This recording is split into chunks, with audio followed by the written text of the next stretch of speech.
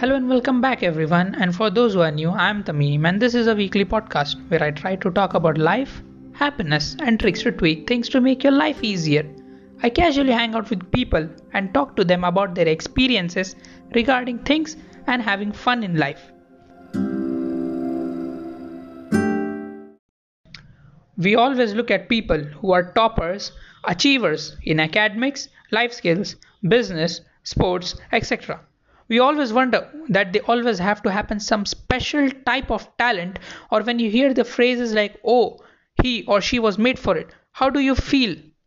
How do you feel when you see a person who is the same age as you and is succeeding in doing the same stuff what you have been trying to do and you are failing at it?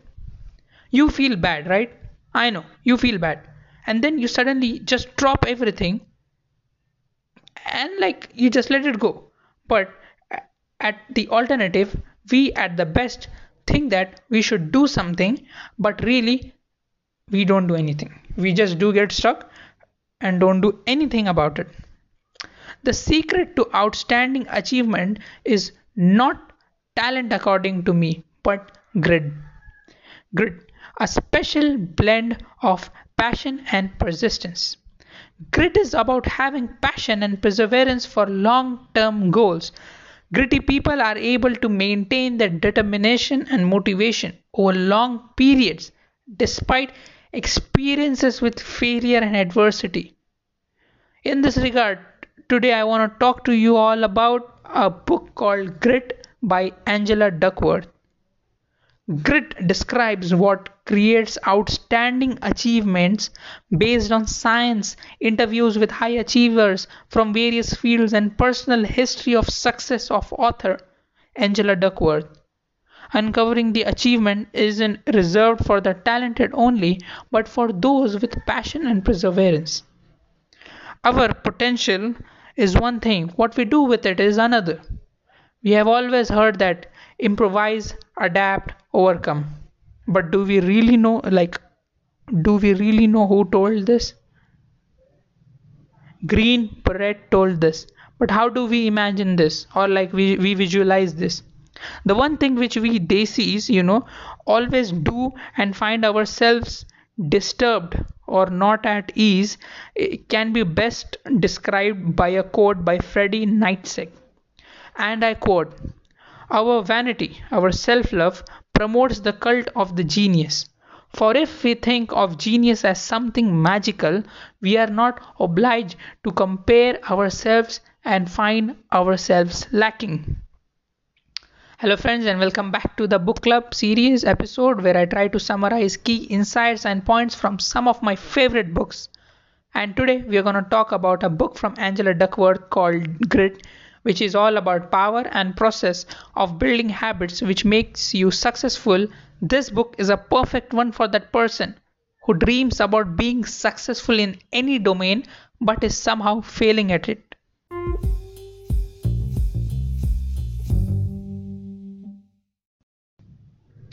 So when we say we think hard work trumps talent, we usually, just bullshit ourselves, according to me. If I approached you on the street and said we are conducting a study and would you we would like your opinion, then my prime question will be, what's more important, hard work or talent? you know uh, as much as you deny, you'd probably say hard work. It's what you think, you believe. It's what you want to believe. Okay, get my words. It's what you think, you believe, and it's what you want to believe. And it's also what, according to a research, 66% of people say when they are asked this question. They want to believe it too. But when it gets hard, when the other guy gets the promotion, when the third business idea fails, do you really hold on to that belief? Or do you maybe think deep down you don't have enough talent after all? Okay, you yourself said hard work is more important, but when you fail several times, the only thing in your mind comes is you are not talented enough. In 2011, Xia Jung Se made a shocking discovery. She studied that the last question by giving music experts two written descriptions of a naturally talented and a hardworking striving musician and then letting them listen to a recording of the musician performing. the majority of the experts ended up preferring the piece by the natural. The kicker is that on both occasions, the exact same recording was played. You get it? We like to tell ourselves that we believe in hard work more than talent, but we don't really mean it. At any point in our life, we don't really mean it. See, there's this naturalness bias which is hidden prejudice, which acts like a hidden prejudice against those who have achieved what they have because they have worked for it, and a hidden preference for those whom we think arrived at their place in life because they are naturally talented. In Duckworth's view, the biggest reason a preoccupation with talent can be harmful is simple. By shining our spotlight on talent, we risk leaving everything else in the shadows. We inadvertently send this message out that that these other factors, including grit, don't matter as much as they really do. Because of this bias we have in our mind, we have already made an opinion about something, but it's like our heart wants to believe in something and then our mind wants to believe in something else.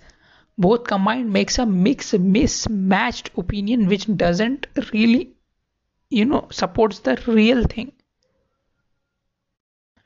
Now when we have made this natural tendency in our minds that someone is really talented by nature and hard work has nothing to do with his success, now we need to know that the impact effort has on someone's achievement or someone's success is exponentially greater than the talent.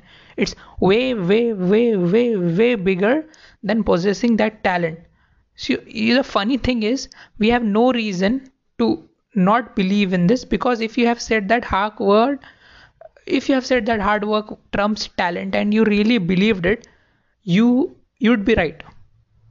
But after looking at successful people across a wide range of disciplines, from politicians to athletes to writers, Angela set up a set of two equations which simplify the way talent and effort are related to make it clear how much more important effort is.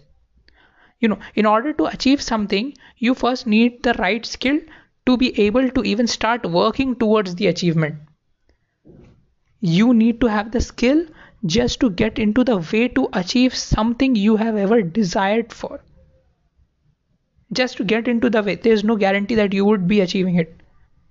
However, once you have started, you still need to use and apply the skill for a long time in order to actually get there.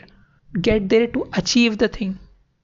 With a certain amount or lack of talent, your starting points for those two movements can be differed or can be different when compared to others. But as I've quoted Freddie earlier, you don't need to compare because everyone's starting point is different in their life. So the two equations which are drawn is talent multiplied with effort gives you skill. To everyone who in their mind believes that talent is the thing which takes away the hard work and is just shown while you are achieving something, believe me, talent multiplied by effort is skill. Skill is when multiplied with more effort, that gives you achievement. So when I have said you have a bit of talent or you have any amount of talent and you put in effort, you get a skill which takes you on the way towards your achievement. And when you have acquired that skill, and now when you put your effort in, you are achieving that desired goal, because now you are covering the distance between you, the starting point, and your achievement. Your first bit of talent combined with effort increases your skill level. Your increasing skill multiplied by effort leads to achievement. That means effort counts twice. See, not twice, but once for skill and once for achievement. But that doesn't mean it's twice as important. If you substitute the skill equation into the achievement equation, you end up with Talent multiplied by effort gives you achievement, which means that talent into effort square is achievement. Your effort is exponentially more important than how talented you are. That could be a factor of any number, 2, 7, 10, or 500. Regardless of how the big difference is, though, there's always be will be one. That's what's most important to remember. Great things are accomplished by those people whose thinking is active in one direction, who employ everything as material, who always zealously observe their own inner life and that of others, who perceive everywhere models and incentives, who are never tired of combining together the means available to them, which means you don't have to complain that you lack some materialistic or some means to achieve your goal. No, you have to start working with the given talent multiplied by effort, which gives you skill. And when skill is multiplied with effort, you achieve that same thing, what you have desired for. Talent, the real talent, according to me, is how fast we improve in skill for what is required for achieving that goal. This kind of talent is like the thing which is absolutely which absolutely matters, but effort factors into the calculations twice, not once.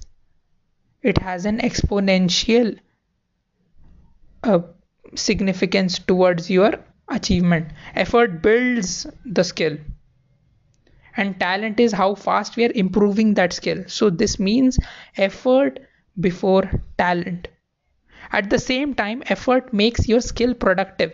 The second equation. Once you have made your skill, then you need put up your effort to make that skill productive.